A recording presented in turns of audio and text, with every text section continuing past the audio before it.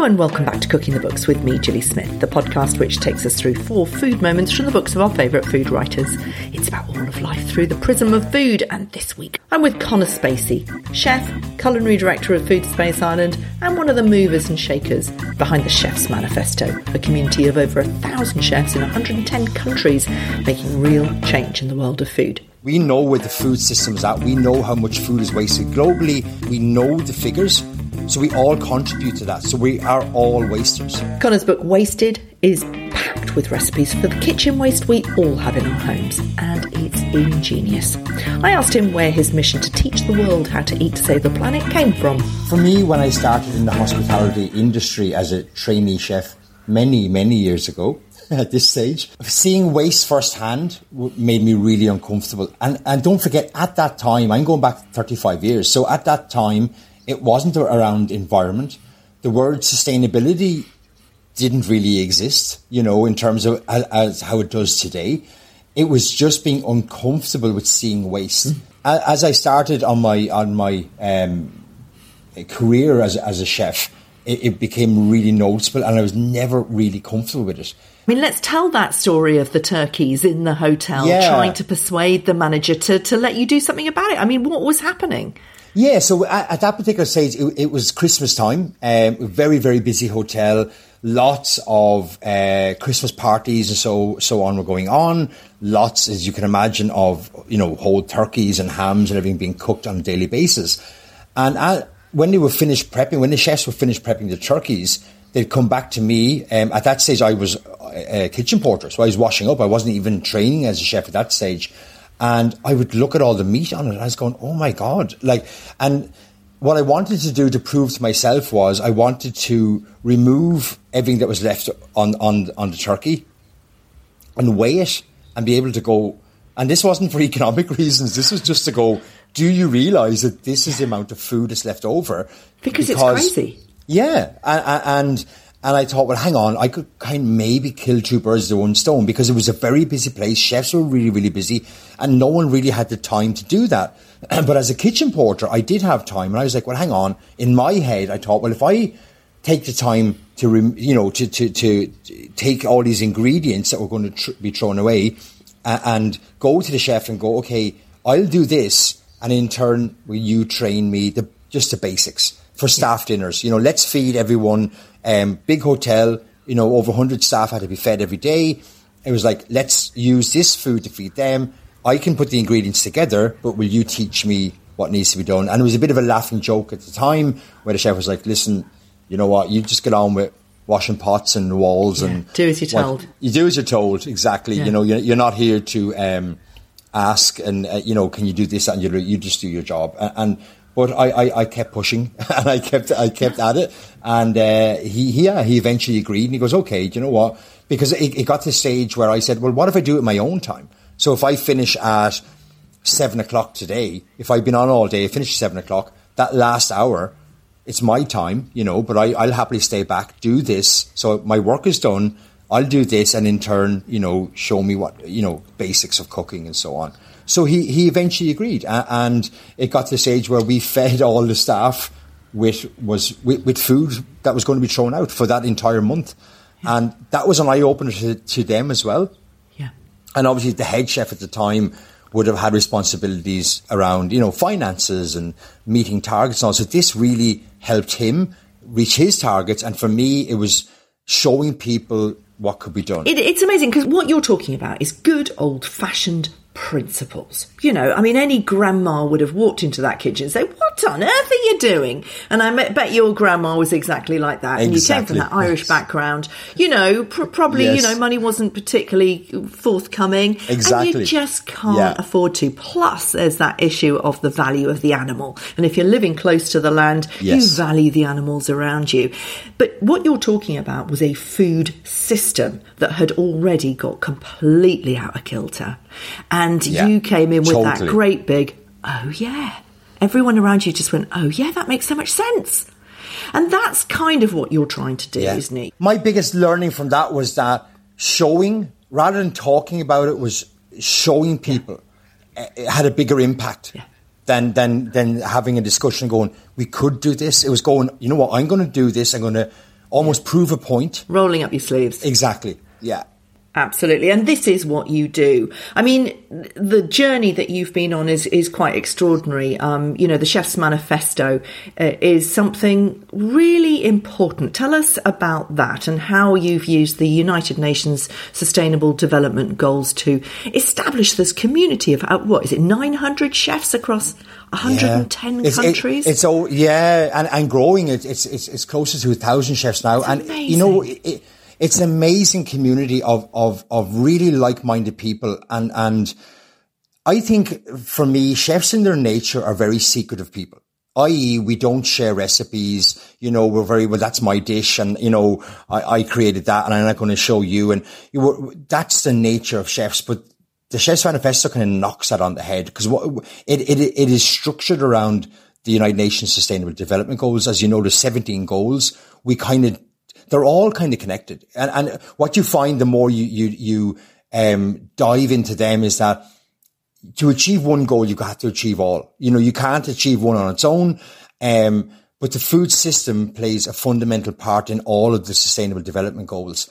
And somewhere along the line, probably 6 years ago, maybe a bit more, someone came up with the idea of to accelerate achieving these goals, chefs needed to get involved because we were sitting in the center of the food system in terms of where we buy our food, how we cook it, the methods we use and food waste and so on. And also we can showcase to our customers what a better food system looks like.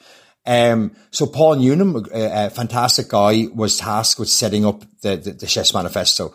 And at the beginning, there was a bunch of us got together in London and another bunch got together in New York. And we got together and broke down the Sustainable Development Goals into 8 thematic areas. That basically, I mean, if you were to give the goal, every goal has a sub goal.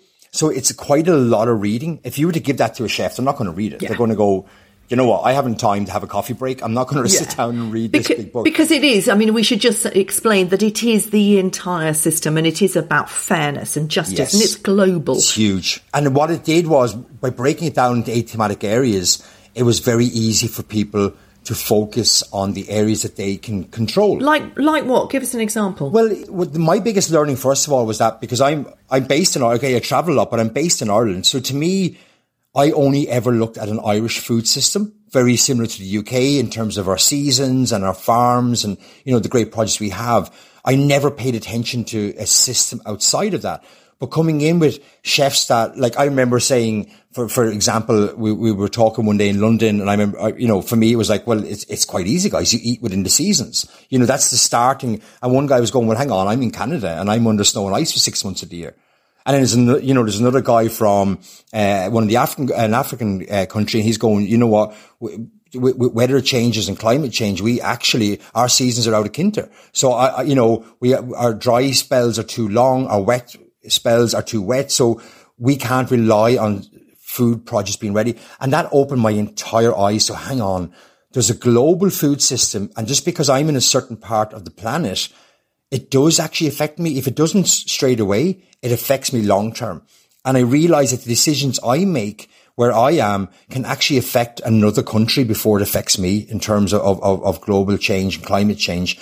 And that really opened my eyes. So this community from the Chef's Manifesto is like-minded people that share problems, but also solutions. So it's not fixated on the problems. We know what the problems are, but it's using food and chefs' abilities in kitchens to come up with solutions to these problems. And that means having a discussion with everybody, every actor in the food system, from farming right way through to transport to wholesale, to retail, to chefs, and the end user for us is our customers, where we can hopefully bring them on the journey. So it's really opened my eyes. I mean, the good thing for me about a food system, I'm as I said, I'm 35 years as a chef. I still learn every day. And it's having not only like-minded people, there's a lot of times we have people in the room who we don't agree with and don't agree with me, but that's important as well. Mm-hmm. It's important that we don't all sit around and go, we're all doing a great job, because if we were, then we wouldn't be where we are. So it brings a very deep conversation to the table to find solutions with people that don't necessarily agree on everything, but we agree on the end goal. But how we get there, Because it is incredibly important, because you are customer facing. You are feeding people whose minds you can influence. You can tell people who are having a wonderful time how important high welfare regenerative farming is, for example, how good it is for the planet, but also how much better that animal would taste. Exactly. You know, how much more you can do with it. The relationship between land and what's on your plate and climate change. So you're creating advocates. You're creating a movement. Yeah.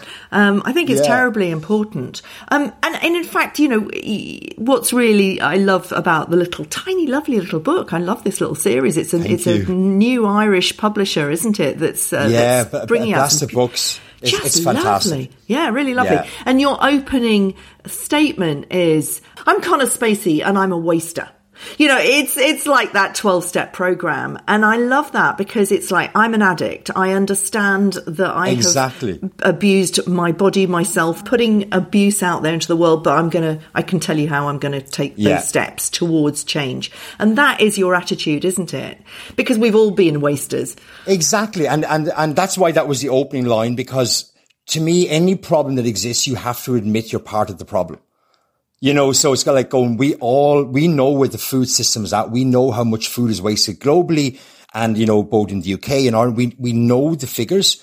So we all contribute to that. So we are all wasters.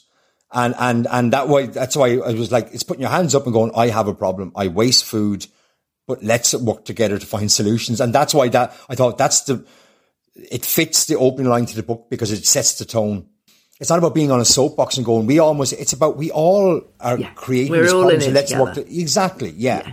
Exactly. It's a man-made crisis and it's a man-made solution and we just got to get on with it. I mean, I'm constantly asked if it's too late. It's never too late. I was talking to somebody last night who's a, climate change leader and I was telling her about you and she said, yeah, but it's, what I'm doing is so much more than food. And I was like, hang on. Food production, food waste is the biggest problem, isn't it? When you look at, media and newspaper, and I get the problems, but there's a lot around fast fashion, plastic, aviation, and I get their problems, but none of them contribute as much to climate change than the food system. Well, exactly. I think something like 18% of people fly. Everybody eats 3 times a day, and we all have that opportunity to change the way that we do it. 30% less meat, for example, Henry Dimbleby suggested with the National Food Strategy. That's easy, and you give us plenty of ways to do that. Just simply following what you're talking about in this book would do it, wouldn't it? If everybody did it, it really would. It really would. Yeah, and the idea behind the book as well is that while obviously there's recipes in it, the recipes are interchangeable depending on what you have in your house. Yeah. They're not recipes you must stick to. You can swap out ingredients for others and still create delicious dishes and meals. And it's a different way of looking at food as well. I love the vegetable butchery, for example. I mean, tell us about that. Well, so I at home, I'm not there a lot, but when I am, it's my space where I work on new ideas and a whole lot. And it literally, which hence the cover of the book, it literally started with a carrot, whole carrots that I had. And I thought, okay, let's look at what we normally do. So normally we cut them, we peel them, we throw out the peels, we throw out the tops, and then we're left with this carrot, we top and tail it. And I was thinking, hang on, all the language and everything I'm using is the same as butchery. I thought, so if this carrot was, a side of beef, or it was, a lamb or a pig, how would I, because, as a chef, you're trained in butchery as well. And I was thinking, why aren't I treating it the same? So I actually butchered it in terms of the center of the carrot was the fillet. The bottom was the belly. The tops, and the carrot were the heads and so on. And I made all these sections out of the carrot and put it out on my table and went, this is butchery. This is the exact same as we would treat meat. And why don't we do it with vegetables and fruit? I did a lot with fruit as well. And then it was about, okay, if I was in a butcher shop, as a butcher, I'm trained to use every part of the animal. Usually, mainly for margin, for financial reasons, I need to get my money back. And I'm going, well, for financial reasons, obviously with the costs and inflation of food at the moment, but also for food waste, I can do the same with fruit and veg. And then every fruit and veg I looked at, I noticed that actually they can all be broken into parts and use everything, every single piece of every fruit and vegetable. And then I was like, this is, it's butchery for vegetables. It just made sense to look at it that way. And you're using words, associations to challenge our thinking and retrain us. So you go, oh yeah, of course I'm going to eat the leaves. You know, carrot tops, that tastes great. I did a Leith's course last year it was. And the first thing you learn with your knife skills is how to cut batons. It's actually creating waste. That, again, that French system is actually about waste. And you have to retrain thinking, why would I throw so much away? That's crazy behaviour. I know that in a professional kitchen, you'd probably put a load into a vegetable stock. Well, we've changed that. So in our business and our chefs and all, we actually changed that whole mindset. So because classic cooking is about the end result of visually on a plate. And that does create lots of waste because visually I want something to look a certain way, aesthetically on a plate. And I get that because you eat with your eyes and it's very important. But to me, it was, well, hang on.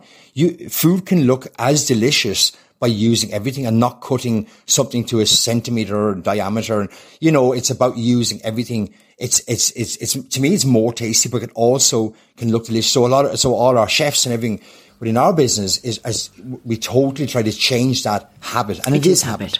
You know, of actually what we do as chefs and how we can really showcase. Yeah, exactly. And that's what we all have to do. So, I mean, let's do it through your 4 food moments. You know, the empty the fridge kimchi. Easy peasy. It's just about doing it. Tell us about why you've started with this one.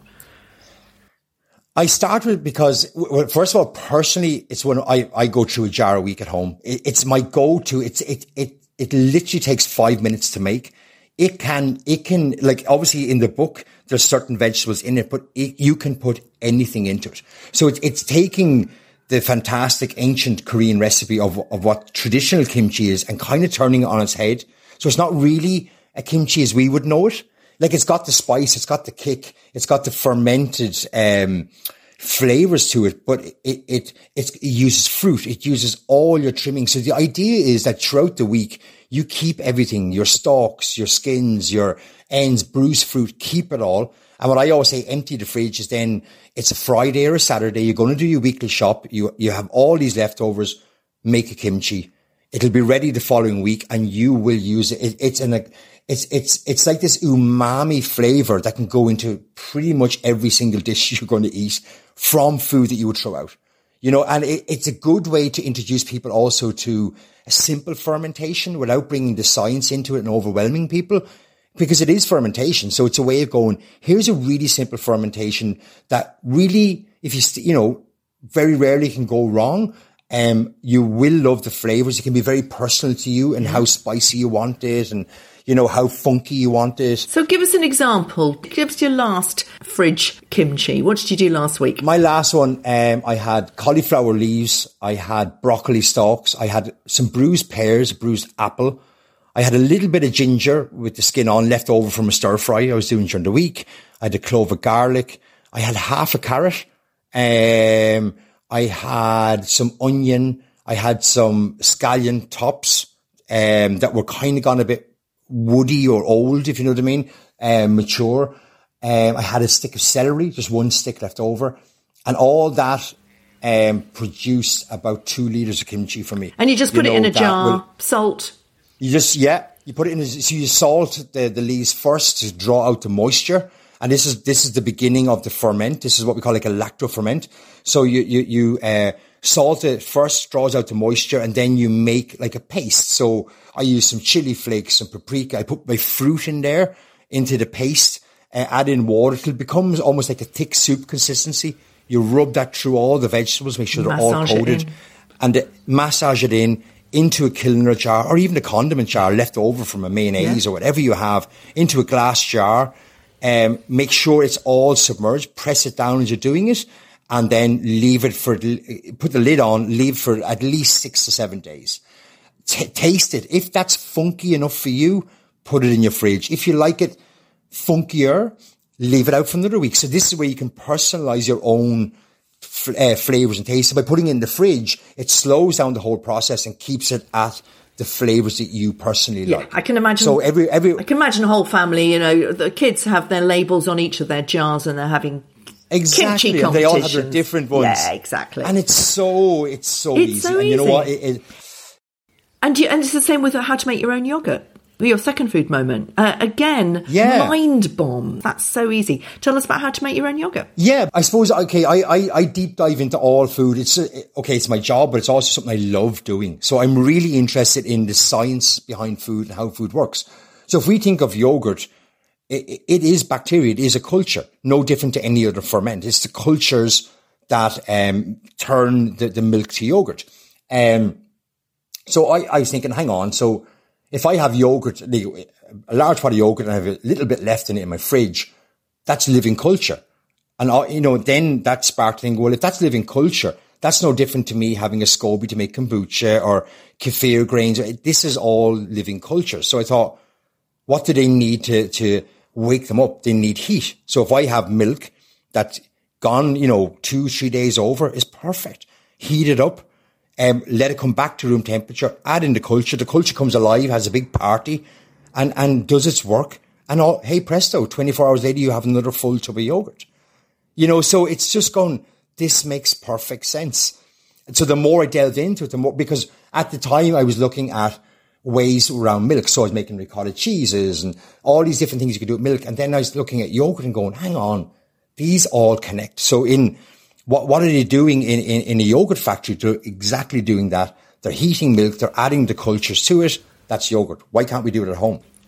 And the important thing is that, what we really know now, and it's taken us so long to get back to this, it's crazy, is that what's good for the planet is good for the gut. Exactly. And your third food moment, well, both of those, the kimchi, the yogurt, any ferment is really, really good for the gut. And your third food moment, the cheesy kimchi toasty with Bloody Mary mayo, is a fantastic combination of using up your leftovers and giving your gut a real wake up. Wake up. And that's why I kind of, in the book, kind of tongue-in-cheek said, you know what? If this is the morning after the night before, this is what your body's crying out for. So, it's, okay, it can be eaten anytime, but for me, it's the perfect tired or hangover cure, but it's also, it's feeding your gut, it's giving you a boost that you need, and it's using everything from stale bread, there's little bits of cheeses, so you have all your little ends of cheese. I love cheese, so I could have 3 or 4 or 5 varieties in my fridge. I'm down to the little end bits. It's like a Welsh rarebit, like a classic Welsh rarebit, then the kimchi, and what I do is I strain the kimchi off, so I have this delicious chili sauce from the juice of the kimchi that goes into my mayo. So it's a Bloody Mary without the vodka, basically. You know what I mean? I thought, this just makes sense. And I made it one day, pan-fried it with stale bread, and it was the nicest thing I ever eaten. And I felt good after it. And so did the planet and my wallet. So it was just like, this is a win-win. It's a winner. Yeah. It's an absolute winner. Seasoning and stock and regrowing food, 2 really important things. Because you can have your vegetable scraps.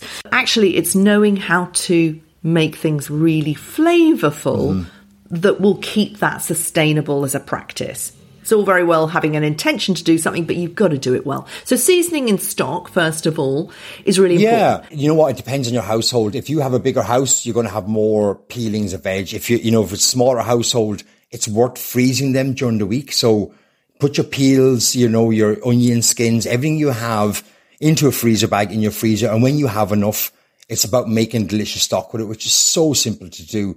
You're gently bring to the boil, simmer them for 30 minutes, and you've got stock that will taste even better than stock cubes and liquids that we might buy in supermarkets. It's used up everything you have, and it's adding depths of flavors to other dishes from food that you would normally throw out. And then even with once you've made the stock, for me, I take whatever it's been, like the onion pieces, bits of scallions, whatever I've used in my stock, and I blend them because they're already cooked now at this stage. I blend them up and I add in like chickpeas and so on and make like a burger out of them or little falafels. So it goes on and on. So so all of a sudden you have vegetable scraps that would normally go into a compost bin but still be thrown away. You've turned them into 2 liters of vegetable stock. Then you've turned them into a burger or falafels So all of a sudden you've eaten and you've got 2 other products out of it.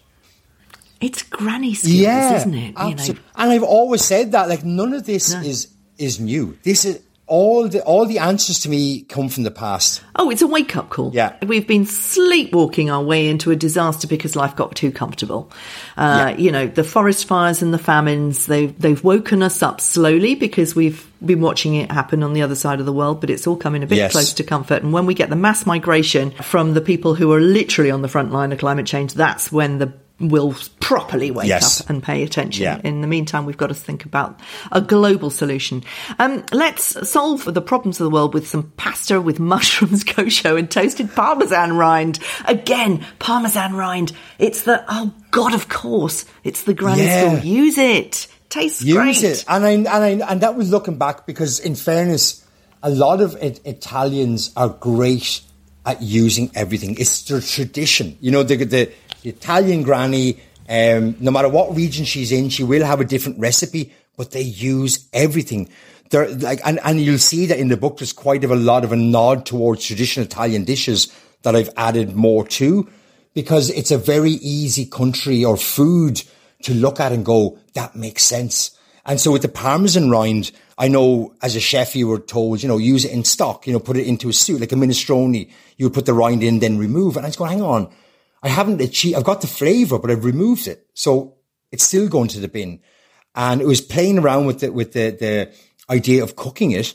And this came back to butchery because, we would use pork crackling. And I was thinking, well, how could that be an alternative to pork crackling?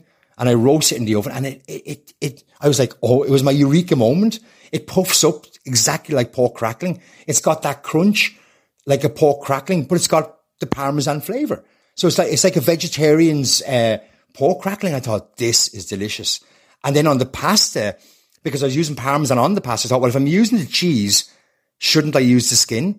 Use all of it. And by doing that, it added this texture and crunch to the pasta that I just thought, okay, this works. I need to tell everyone. Well, thank you for that. I mean, we do rely on you chefs. You are our, lab scientists, constantly sort of playing with your food and coming up with great ideas. There are so many things that you can come up with. I mean, regrowing food, for example, that's a real lab moment, isn't it? Tell us about that. It is. And again, it was, I suppose the deeper you go into it, the more you want to try things or the more you understand. So it was with spring onions where it started. And I remember chopping up the spring onions at home and I had the little root left, the little hairy bit at the bottom. And I'm thinking, hang on, that's a root. So if I was a gardener, I would start my spring onions, in a starter tray in a greenhouse, and then I would take them and that root and plant them. I think, so if that is a root, then surely it can regrow. And I'm no good at gardening, but to me, I thought, okay, let's put it into water. Let's feed it. And I put it in water, like a little, just enough for the root to kind of submerge. And within 2 weeks, I had another full scallion. I was thinking, hang on. So does this apply to ending with a root? So I did it with celery. I did it with lettuce hearts and they all started to grow. And I was like, this makes sense because the root is the living part of the vegetable. That's what we plant. That's what grows. So by feeding the root, it will grow. And I was thinking, hang on, this actually works. So I was able to buy scallions a year ago and never buy them again. And the funny thing is when they grow, it's a bit like a tree. So when you cut down a tree, you count the rings and that tells you the age. So with the scallions, as it regrows and you chop it and you regrow it and you chop it and you regrow it circles around how many, so you're able to go, oh, I've regrown that one 6 times because it's got 6 little layers at the bottom where the original one was and how many times you've regrown it. So it's kind of like, this just keeps coming back. It's like free food. It still tastes great, You can use it just in water. You can plant it with the celery. I started it in water, got fresh shoots up the center. Then I planted it in a pot and it grew back to a full celery. I was like, this is why aren't we doing this? Why aren't we talking about this? Because to me, and I thought this works as well because, as we know, 3/4 of the population live in urban areas. We don't have gardens. This can be done on the window in your house or in your apartment or on a balcony if you have one. This can work in any environment that you're in. You don't have to be green-fingered. Exactly, and it's such fun for a whole new generation as well. I mean, we know that younger kids are now getting into food because of people like you doing really fun things like that. I mean, you are on telly. You're on the Virgin Media's 6 o'clock show. Yes. Showcasing zero waste meals. I mean, the influence of TV chefs. I mean, I wrote a book a couple of years back called Taste and the TV Chef, and it was about the influence of TV chefs, Jamie Oliver onwards. But then TV, everybody stopped watching telly and went on to social media. And Instagram has a lot of influence, obviously, in changing people's habits. And people like you, you're all over that, and that's great. Tell me about the impact of something like the 6 o'clock show. It's worked really well because I stuck to my principles, and that's why, it works well with the show as well. So I literally, when I'm doing a recipe, I literally look in my fridge at home. So my idea is, okay, I'm on TV tonight. I'm not going to go to the shop unless I need to buy one ingredient, but I'm going to look at my house, which will have the same as probably 90% of the viewers. It's going to have leftovers. It's going to have some stale bread. And then I get creative and think, what can I do with it? So I kind of stick to my guns and bring maybe 3 or 4 ingredients and transform them in a way that people go, what? Like I remember one time, one of the biggest, feedback was I brought in stale bread and I turned it into a chocolate cake, like an actual chocolate gatto. So basically, because in my head, it was like, well, hang on, bread is made from flour. This is stale bread, which is stale flour. So if I turn this back into breadcrumbs and substitute that instead of flour and make a cake, a sponge, and it worked. And I was like, so people were eating and going, so this is a chocolate gatto I'd quite happily go into a coffee shop and pay for, and you made it with stale bread. And so I'm trying to show the viewers, this is what you have in your home. This is what you can do. And the segment is only 8 minutes long. It's live TV. So they're quick recipes. You know what I mean? It's going, bang, bang, bang. Here you go, guys. Here's a lovely supper, brunch, dinner, cake, and it's all based on leftovers. So depending on what time of the week I'm in, if I'm in on a Monday, I'm going to do a recipe with weekend leftovers. You know what I mean? If it's midweek, I'm going to do something quick that you're halfway through the week. You're going to do your shopping in a couple of days. Let's empty the fridge out with something else. But I do it in a way that's fun and really easy, that if you're not confident in the kitchen, you're going to go, hang on, I can actually give that a go. And I'm trying to get more people to see what we can all do as consumers. What we can all do as people to make change, that you don't have to be a chef to understand it. It's like, this is, let's make this simple. Let's simplify it that everyone has access to it. So that's what I try to do on the TV. And feedback is great. People are like going, wow, you've really changed, what I do in my house and food I throw away. And now all of a sudden I'm using up everything. And so where I bought food for maybe 2 meals, I'm now getting 5 meals out of it. So I fed my family for a week on half the budget. And that to me is a win. That's, you just, when you get feedback like that, you're going, okay, this is working. People are starting to see that actually we can all play a part. We're all citizens. We're all global citizens. We can all play a part, because I do a lot of talks, and the biggest feedback is people are overwhelmed and they don't quite know where to start. And I know that if you try to do everything at once, you're going to set up yourself to fail. So to me, it's like, take one step. Let's concentrate on fruit that's soft in your home. And I come up with, I did a strawberry blondies with, and I used the strawberry tops. So just macerate them with sugar and turn them into a sauce. And then, made the homemade yogurt on top from the leftover. People going, here's a dessert that I made with 6 overripe strawberries and some out of date milk, and so this, and it was done and ready in 15 minutes. And people going, oh my God, I can do that. I have these ingredients. This is, I don't have to go to a specialist shop to buy something, some far ingredient from, wherever. And that's what I try to do, is really try to get people to see that, yeah, I can give this a go. Give them the confidence. Thanks for listening. Do check out my Substack for that chocolate and leftover loaf recipe in extra bites. See you next week.